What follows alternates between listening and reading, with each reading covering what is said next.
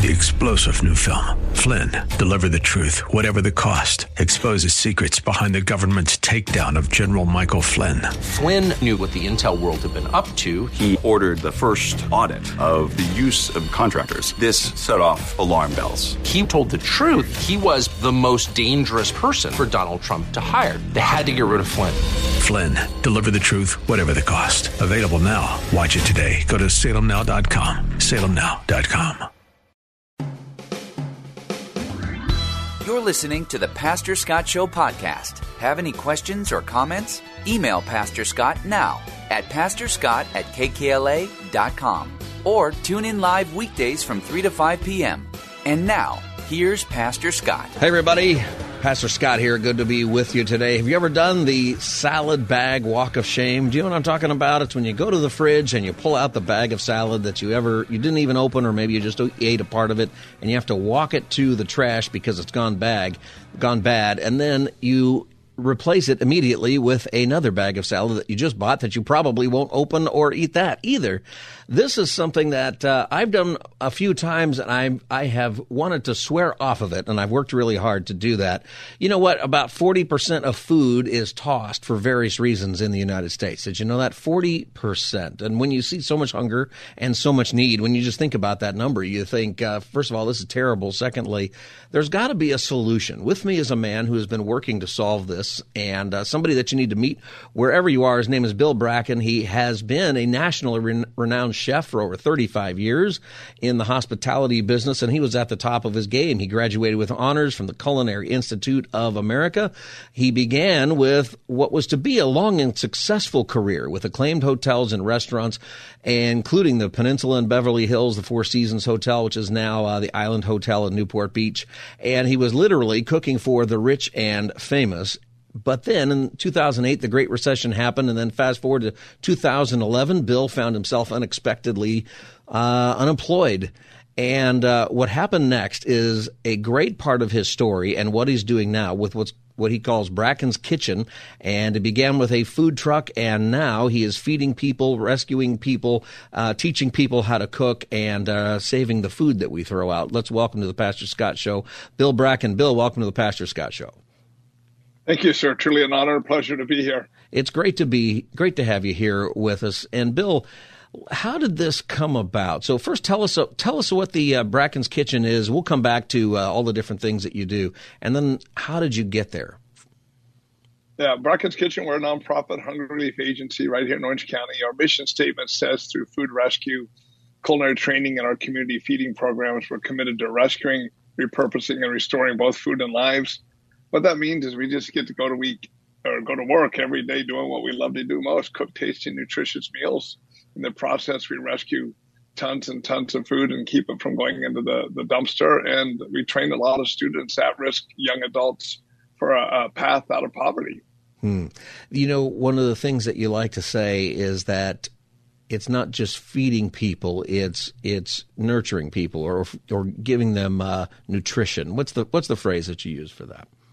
Well, we talk a lot about nutrition insecurity as opposed to food insecurity, because let's be honest, here in America, no one's truly starving like you see in third world countries. But the nutrition insecurity is huge when you see someone that is obviously overweight and unhealthy, and it's not because they're eating too much, but what they're eating and where they're getting the food from.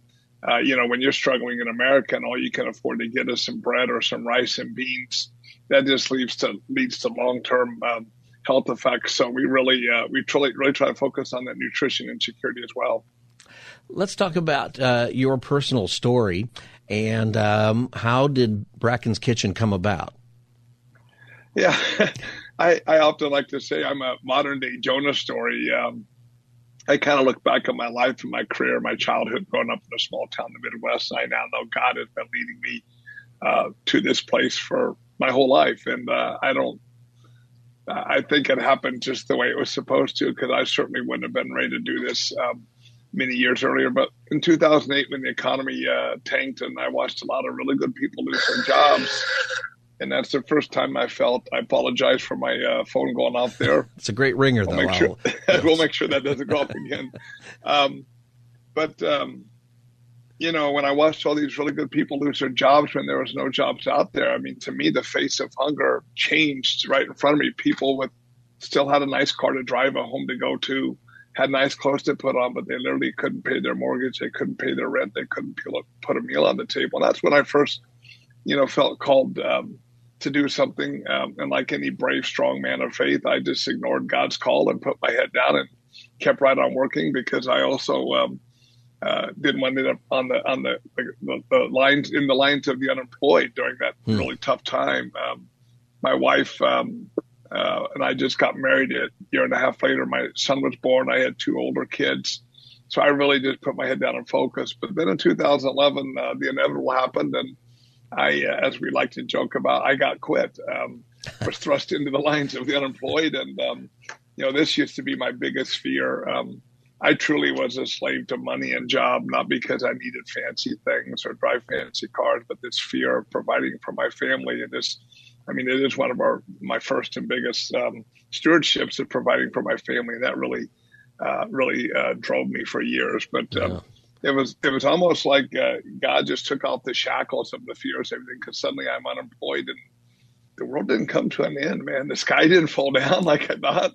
I literally remember sitting in the parking lot of the hotel I worked at when I was let go, and I'm like, wow, the world goes on. I'm driving home, and I think the only other time I had a similar feeling to that, very eerie feeling, was the day my mother died, and I left the hospital and went driving down the road, just like when I lost my job, and life goes on. Yeah. It doesn't stop for anybody. So it was then I knew that God was really calling me, and again, like the Jonah story, I ran the other way. I didn't end up in the belly of a big fish like Jonah, but I ended up in the belly of a pretty awful business partnership with a restaurant. But, God kept knocking on the door. Then 2013, we finally decided it's time for me to really do something, and Bracken's Kitchen was founded. And what led you to that? You're talking about the call of the Lord, and you moved from a place where you are really one of the top chefs, right? You probably had your picture in the frame in front of the restaurants, right, that you worked on. And which always makes me laugh when I see the chef on the frame, like at the IHOP or something. It's not the same thing.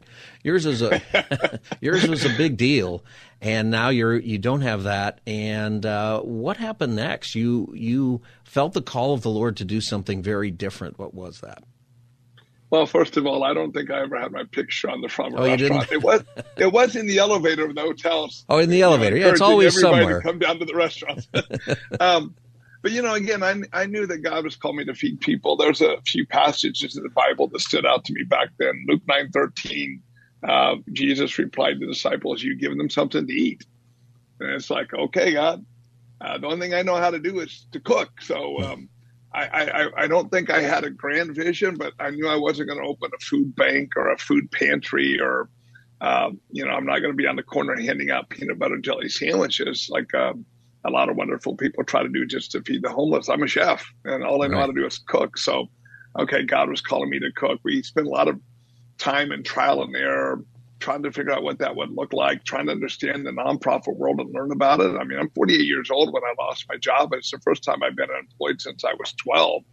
So it was a whole lot of emotional ups and downs and worrying about my family and the whole 9 yards, trying to honor God. But we eventually landed on the idea of the food truck, and it wasn't through any genius idea of mine. I'm sitting at a Starbucks, and I didn't even drink coffee back then, but I'm sitting at Starbucks trying to figure out what we're going to do and how we're going to do it. And a food truck went down the road, and ding, ding, ding, the light bulbs went off. I'm just going to bring food to people. Of course, then the big challenge was, well, how do I find the people that need it? So, but, we landed on the idea of the food truck, bringing tasty, nutritious meals to people, cooked from scratch. And that was truly the beginning of it. I had a vision of what this might look like in 5 years. We're in many ways far beyond that and not quite there at the same time, because I envisioned 5 food trucks that were spending so much time on the streets. But now we're, 17,000 square feet. We'll do over 2 million meals this year, rescue over 300 tons of food, and we're training students for Path Out of Poverty. So in many ways, the vision has gone way beyond me, because it's like, okay, God, guide us and show us what to do. And boy, has he done that. Yeah, the vision of food trucks has changed over the years. You said you saw the food truck go by and, tasty and nutritious food. Nutritious was not something that ever went with food truck, really, until the last few. Tasty, yes, but you don't want to know much more than that. Why is it important to have, you talked about how it's important that we have nutritious food. That's important to you as a chef, somebody who cooking food is really an art more than even just something to do to survive. Yeah. Well, one thing I've learned along the way is that food is truly the conduit that God has given us to reach people. And I've early on, I volunteered and spent time with some other hunger relief agencies here in Orange County and tried to get the lay of the land, even though I knew the players, but really what happened, how they did it, what's out there. And I saw the way people were served. One particular organization who will remain nameless, I'm not here to speak ill of anybody, but I watched them come out with food, set up in the parking lot of a church. They threw some tables out there, threw some food out on the tables. They handed it to people. There's no chairs to sit in. There's not a tablecloth on the tables. It was just really quickly done. And I sat there volunteering and helping, and here's a dumpster right here. And here's these people sitting on the curb right beside the dumpster eating dinner. And there was something about the dignity that really hit me. And, part of it is also I spent 25 years feeding the top 2% of the population. How can I hold on to some of that? And, so when we set out with the food truck, it wasn't just what we fed, but how we fed them in a safe location, tables and chairs to sit at, tablecloths over the tables, music playing, and really, put on an event for them, if you will. If you're living in poverty in Southern California, or even, God forbid, homeless and on the street, or homeless living in someone's garage, or, 3 families in one house, life is hard enough. So we figured if we can give them an hour or two just to escape life. And, one of our volunteers said, we're delivering hope one tasty meal at a time. And that really became our calling card. It's like, if there's nothing else these families and people could look forward to in their tough life, they can look forward to that night every week where that red food truck comes out. And, as the Hispanic kids in Santa Ana call me, Uncle Bill comes out to feed them. And again, we learned that the food is a conduit that God has given us to reach people, just to love them. Yeah. Because, it's one thing to hand them a sandwich or something else, but when you come out with a meal made from scratch, served in the manner that we serve it, it tells them that we care about them, that their life matters, that we love them. Because, I think that's what Jesus has called us all to do. I bet that when Jesus fed the 5,000 in that story, I bet that was really good fish, right? And really good bread. I don't know if it's Dover sole or salmon, but I'm sure it was pretty good. It had to be good. Well, we know from the story of turning water to wine that the wine was good, right? So the fish and the bread must have been amazing. And I think that's a great example of the humanity and the dignity that is really necessary, not just to feed people, which is great that everybody's doing that. Whatever is happening, we want people to be fed. But there's something more. We really want to solve the problem.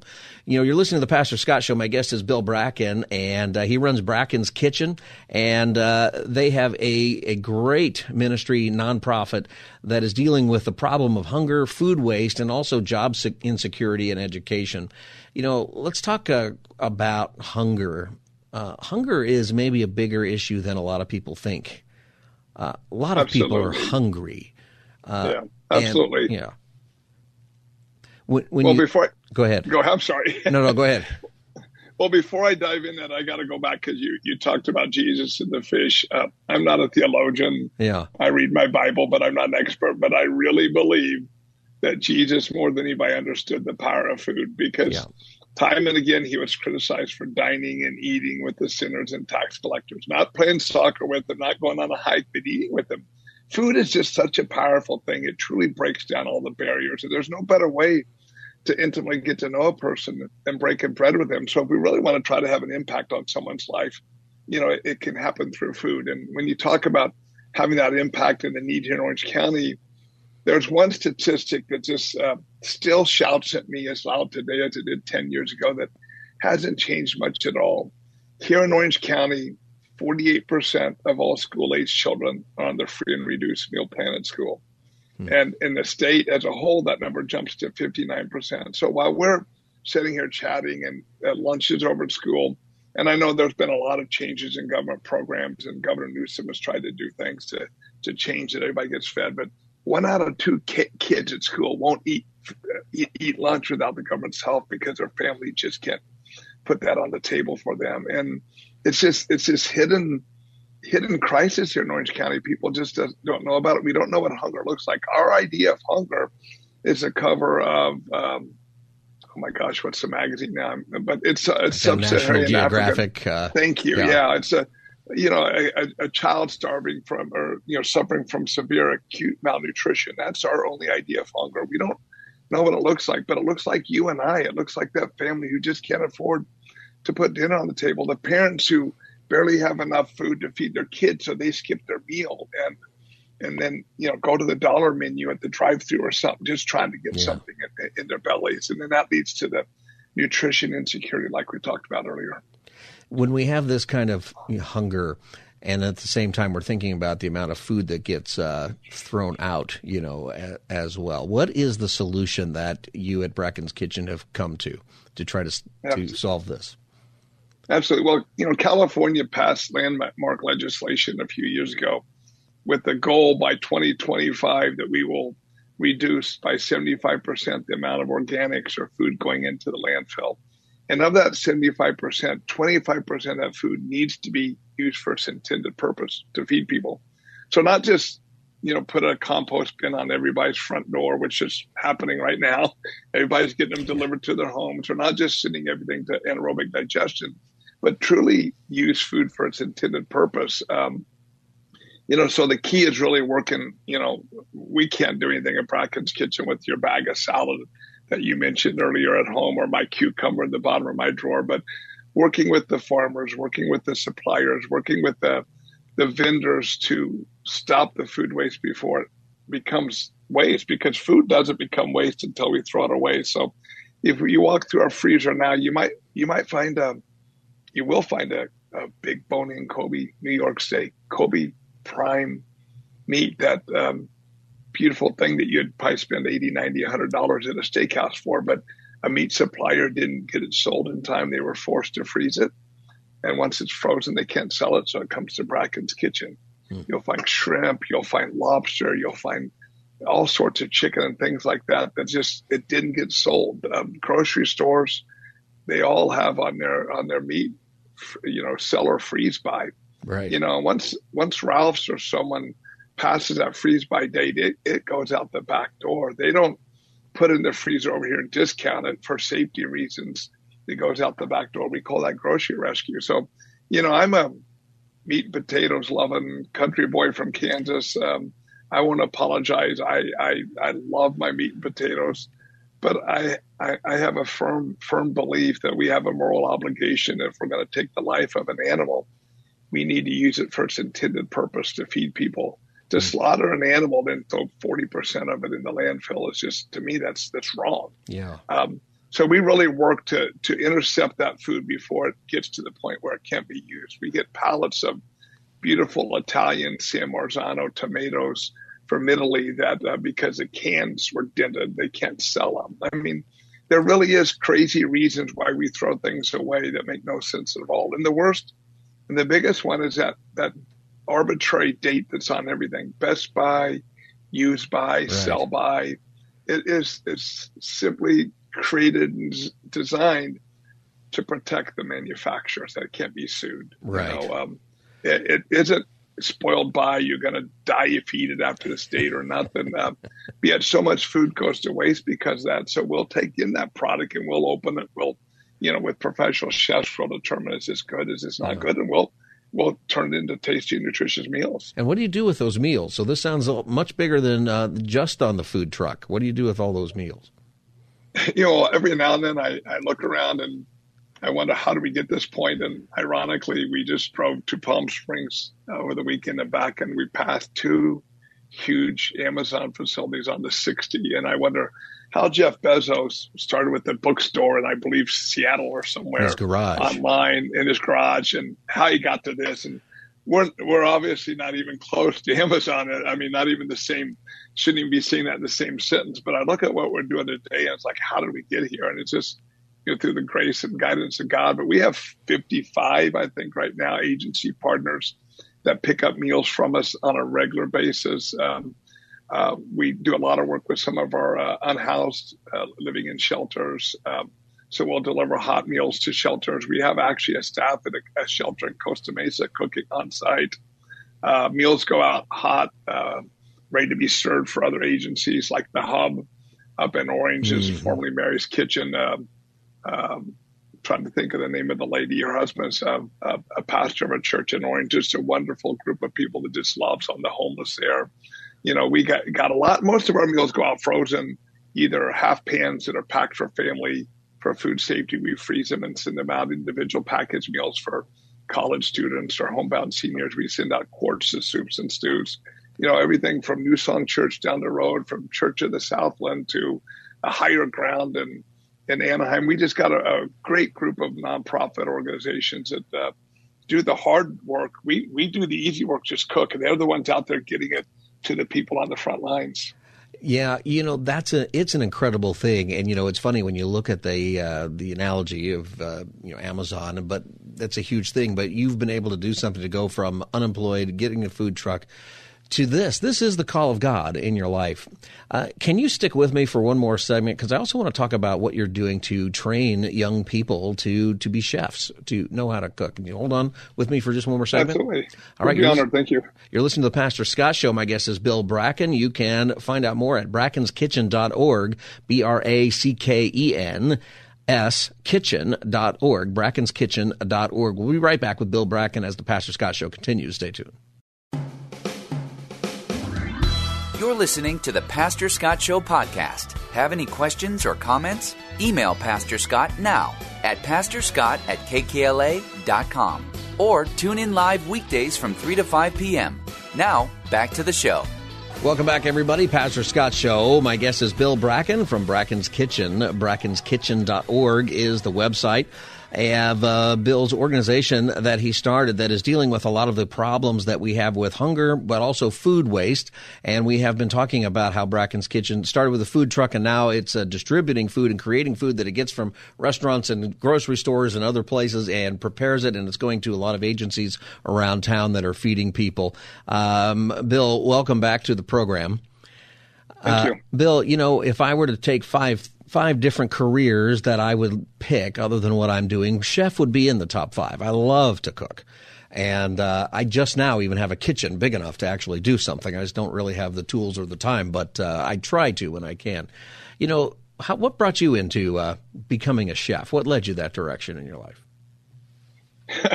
Well, growing up in a small farming community in Kansas, there wasn't a lot of job opportunities, and most kids worked out in the fields, either tossing bales of hay or detasseling corn and things. And while I love being outdoors, that meant riding my bike or playing in water, the lake, the creek, or the swimming pool. But my sister had a job in one of the 2 local restaurants in town, and she managed to get me a job when I was 12, washing dishes. And before I was 13, they had me cooking, and I'd always loved cooking at home. When my mom went back to work when I was about 6, I started having to fend for myself, and I found out that I actually have a knack and a talent and a skill for it, and I was good at it. And I graduated high school, and right before I graduated, I sat in the counselor's office because I was a counselor's aide, a library aide, a cafeteria attendant. I had everything I needed to graduate, but 1 or 2 classes. So I was taking all these electives because I knew I wasn't going to college. And the counselor, Mrs. Miller, asked me, "So, Bill, you're graduating in a couple of months. What are you going to do after high school?" And it's like somebody just hit me over the head with a 2x4 because I hadn't thought about it. I was the youngest of 4 kids. I think mom and dad was done with kids by the time I was in high school and never really talked about it. But she recommended I go to vocational school, in a little vocational school in Atchison, Kansas. And thank God she did. And that led me to the CIA and to eventually the Four Seasons Hotel and the luxury hotel world. That's a great story. I love it that you remember her name is Mrs. Miller. Absolutely. People, she'll always be Mrs. Miller. Yeah, people who have a moment where they give us direction that's correct in our life, we remember them, don't we? Yeah. That's something that I think you are doing through Bracken's Kitchen. You have, part of your program is to rescue food that would otherwise be thrown out by grocery stores or other places, and obviously feeding people who are hungry. But also you have what's called the culinary training program through Bracken's Kitchen. Tell us about that. Absolutely. I could tell you story after story from my last 11 years almost now of God moments we just don't have the time for. But the tail end of one of these God moments for me was at a after-school program for homeless kids in Santa Ana. And it truly was a God moment when God confirmed to me that I was right where I was supposed to be. Again, I won't tell you the whole story. But at the end of that night, I was standing out there in the playground. We were shutting down the truck.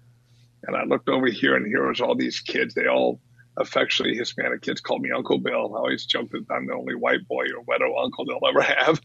And over here was all the parents sitting on the picnic tables after dinner. Just, we built community right here in this little place of, 180 people we fed every Tuesday night. And it hit me, oh my gosh, 30 years from now, these kids are still going to be here.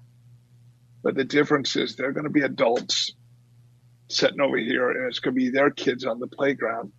And it was then that this concept, this word that I've heard so often, finally made sense to me, and that's the cycle of poverty. And it really is a cycle that you just can't escape. It's so hard, I should say, to escape. And it was then that truly our trio of services was born. I had to train people.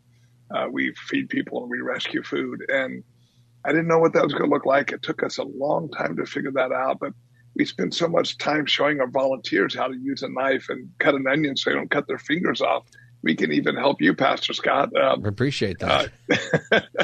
But, it took us a long time to figure that out. We did a lot of trial and error, but during COVID, we completely revamped our approach to it. And it's just like, okay, God, what do you want us to do? Charlie, our chef instructor, a strong, strong man of faith, came to us through a nonprofit called LA Kitchen.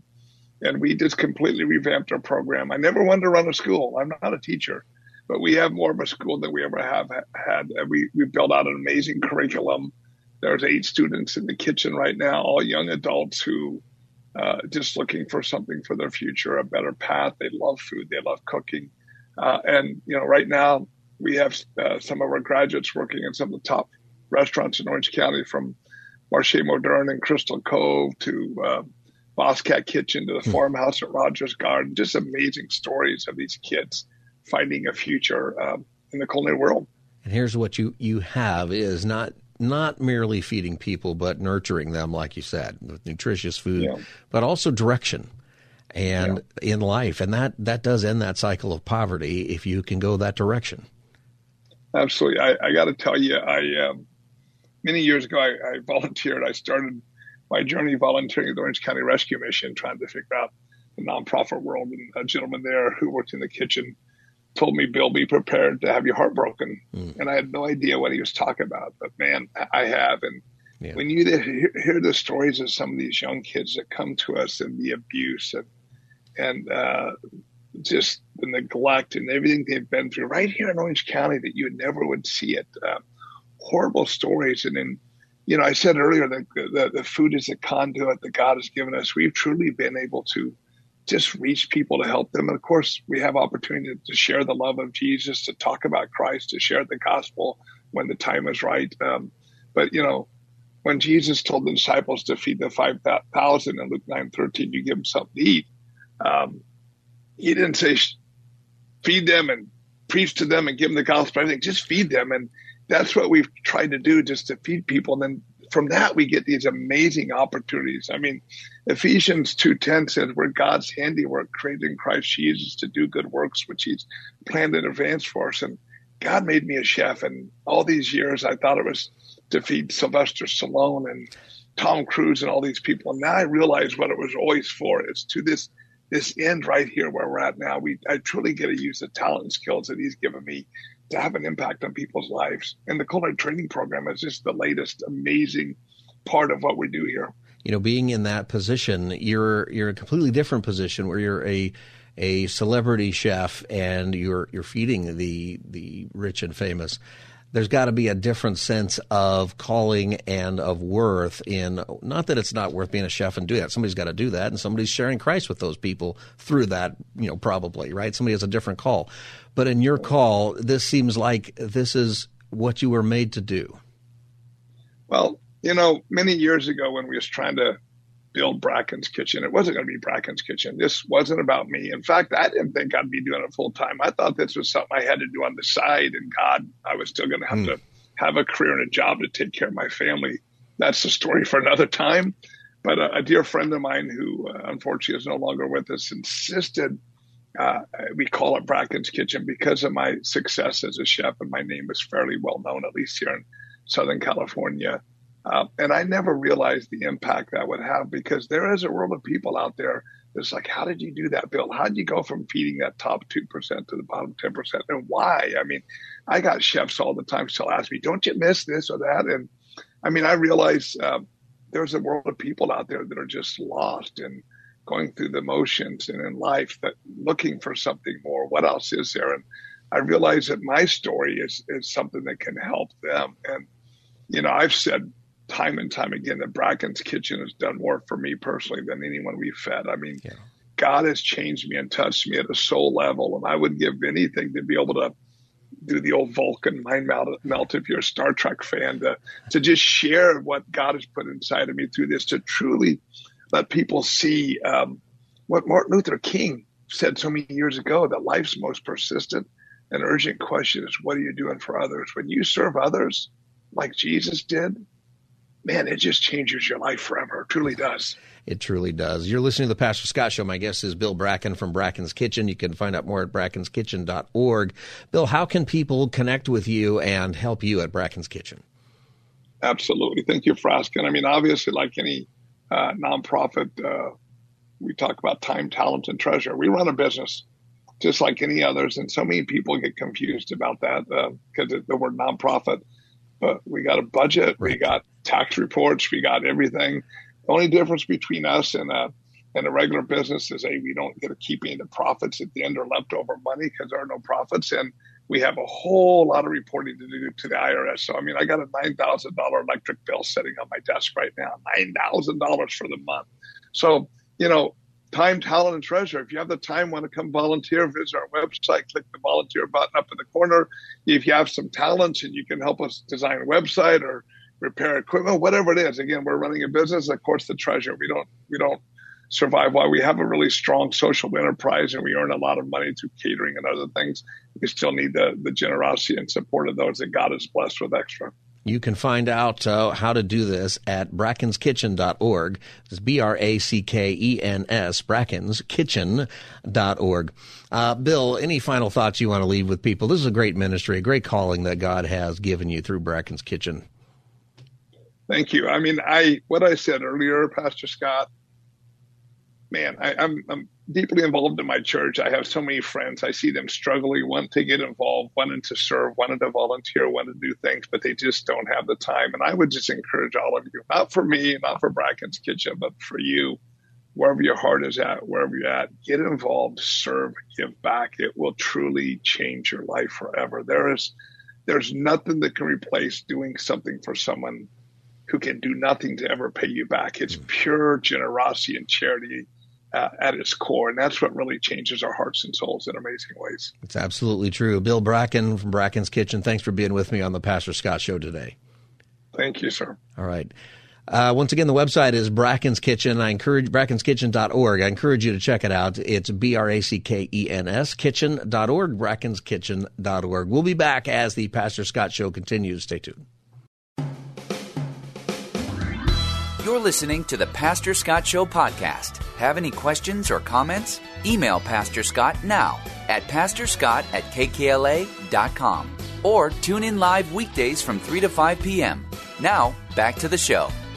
And let me say, I hope many of our colleagues agree. The Chinese government and other U.S. adversaries should own zero agricultural land in our country. I believe that. I mean, they're taking back our pandas. You know, we should take back all of their farmland. That was Pennsylvania Senator John Fetterman talking about taking back the pandas or taking back farmland because the Chinese government is taking back the pandas. Serious issue there, but he was dressed in an unserious way when he's saying that. Just a little follow-up on that, because today we've been talking about dressing and how it, does it matter or not, the way that we dress, the way we present ourselves. And I just thought I would follow up on that because today the Senate reversed their rule and actually passed a rule about how people should dress when they're on the floor of the Senate. Welcome back to the Pastor Scott Show. This is Pastor Scott. You can join the conversation at 888-528-2557, 888-528-2557. If you remember a couple of weeks ago, the Senate, John Fetterman, his shtick, if you will, is the hoodie and the shorts and the sandals or flip-flops, and that's what he wears in the campaign trail, I guess, to sort of relate to the blue-collar worker. Did you know that he's got 2 degrees from Harvard? Did you know that? I bet most people don't realize that. People in Pennsylvania knew that, but a lot of us didn't know that. Anyway, that's kind of his shtick, and he wanted to keep doing that while he's in the Senate. And the Senate Majority Leader last week or the week before said, yeah, you can go ahead and dress that way. Nobody liked it. Nobody on either side of the aisle liked it. In fact, I think in all the calls, we must have had, 25 calls probably on that subject. I think only 1 in 25 thought it didn't matter what he wore on there. Most people think you should dress appropriately depending on the situation you're in. And anyway, I thought I'd update you on that because I found something else interesting, though, that the Senate did about this in the whole area of how we dress and, what's presentable, what's appropriate. So what happened today is the Senate made the dress code for the United States Senate something that they actually voted on. So before, it's interesting that they didn't really have a dress code. It was something that was agreed upon, something that everybody agreed with. And I think something that is demonstrative of the change in our culture is that you can't just keep things traditionally in place anymore because you just never know, right? Things change, and they don't always change for the better. So in this case, it's a bipartisan bill. It came from Democratic Senator Joe Manchin of West Virginia and Utah Republican Senator Mitt Romney, both of whom I think will not be senators pretty soon, required that members of the Senate abide by a real dress code, meaning they voted on it. And what they said is you got to wear business attire rather than an unwritten custom that was before when on the Senate floor. And they made it need a 2/3 vote to change. So no majority leader can just come in and say, yeah, you can wear whatever you want. That's gone. And so 2/3 vote. It passed unanimously. So they had to pull Fetterman aside and say, no more hoodies, dude. You can't do it.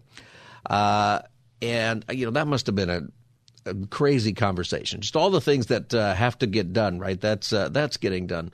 He came into the Senate last week wearing not his hoodie, but instead he had this really old-looking button-down shirt that was very loosely fitting, and then his shorts and his flip-flops.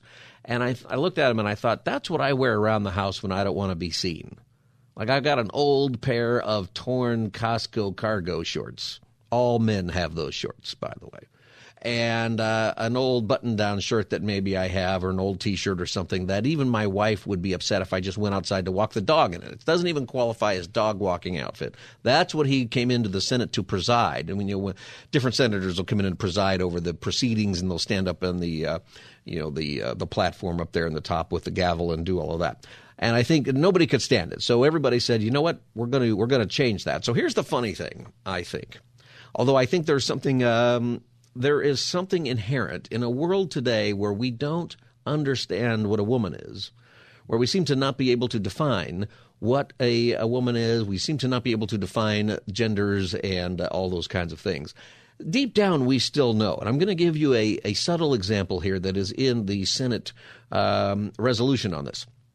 So they passed a resolution. It passed unanimously. Everybody voted for it.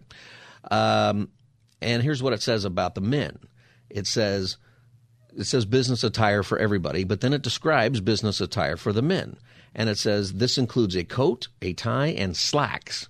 So no jeans. You can't wear jeans. You can't wear corduroys. You can't wear canvas pants. You got to wear slacks, right? You have to wear a suit, coat, tie, and slacks. Basically a suit. You're going to wear a suit. All right, makes sense, right, guys? You put on the jackets, you put on the tie, you put on the slacks. It doesn't say anything about shoes, but it does say, business attire, so you can't wear the tennis shoes and you can't wear the flip-flops. I think most people understand that.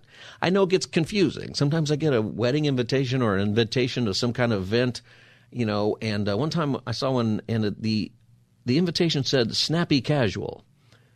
What's snappy casual? Do you know that? How would you define that? I figured it meant jeans and a collared shirt and, maybe I'd wear shoes. But people come up with stuff. But I think business attire, people pretty much know. So it's very specific for men. It's just a 2-page resolution. You can go online and read it. But here's what I thought is funny. It doesn't even attempt to put together a dress code for women in the Senate. It says nothing other than business attire in general. It says nothing about what that means for the women. And I think that's smart. Coming from a guy's perspective, that is probably a wise choice, and there is some history to that. In the House of Representatives, the other chamber, in 2017, House Speaker Paul Ryan relaxed the rules on attire after dozens of congresswomen objected to a prohibition in their dress code on displaying bare arms. Is that a thing, ladies? I imagine it is. In a business suit. My wife has business suits that are suits, but if you took the jacket off, it still is a very nice vest. It's very modest, and but her arms are exposed. It's not a tank top, right? It's not something you would wear, but there's probably other outfits. See, and I'm already losing because I don't know what anything is called. My wife has many things in the closet that I don't know what they are. She has things in the shower. I don't know what those things are for. I've got a bar of soap and washcloth. That's pretty good. For me, if the bottle says shampoo on it, that's good enough. I don't need all the rest of it anyway, but my wife would disagree with all of that, even for me. Anyway, you see why it's smart? See, I'm just saying here, there is a difference that we have to acknowledge between men and women. God made us this way. It's on purpose, and I think it's good, by the way. I'm glad for this difference. My wife, if I am putting on an outfit and it's not appropriate for where we're going, my wife would define whatever snappy casual is, or business casual, or business, whatever it is. She's got it in her mind what I should look like. And Christy, she has said this to me many times, although I'm better trained today, but she would say to me if I'm dressing up for something, she wouldn't say that's an inappropriate outfit, which is probably what I would actually prefer be said, to be frank. Instead, she looks at me and she goes, "Is that what you're wearing?" That's happened a lot in our marriage. Are you wearing that? And the answer to that question is no, I guess not. And I go try something else. And sometimes it's 2 or 3 different times.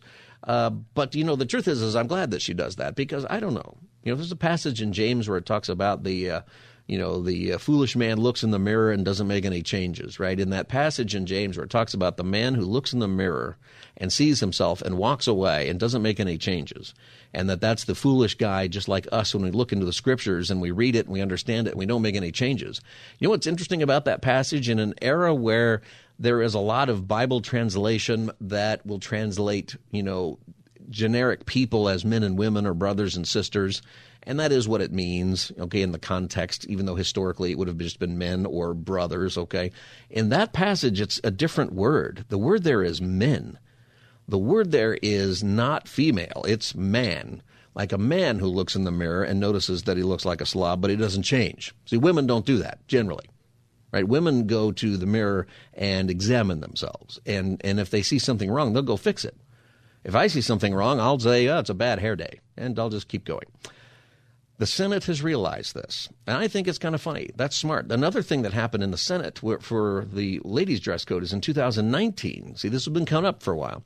The attire for women in the Senate was relaxed after the Senate Rules Committee chair, Amy Klobuchar from Minnesota, pushed for a change so women could wear sleeveless dresses. So here you have in the House women saying, I want to be able to wear an outfit with bare arms, and in the Senate now also sleeveless dresses, that should be allowed. And I'm going to say it because it's the obvious joke. Do you think that they argued that we have a right to bear arms? Obviously. Somebody had to say that. Somebody out there had, that's what it is. Anyway, and it's funny that would come up and the men acquiesced.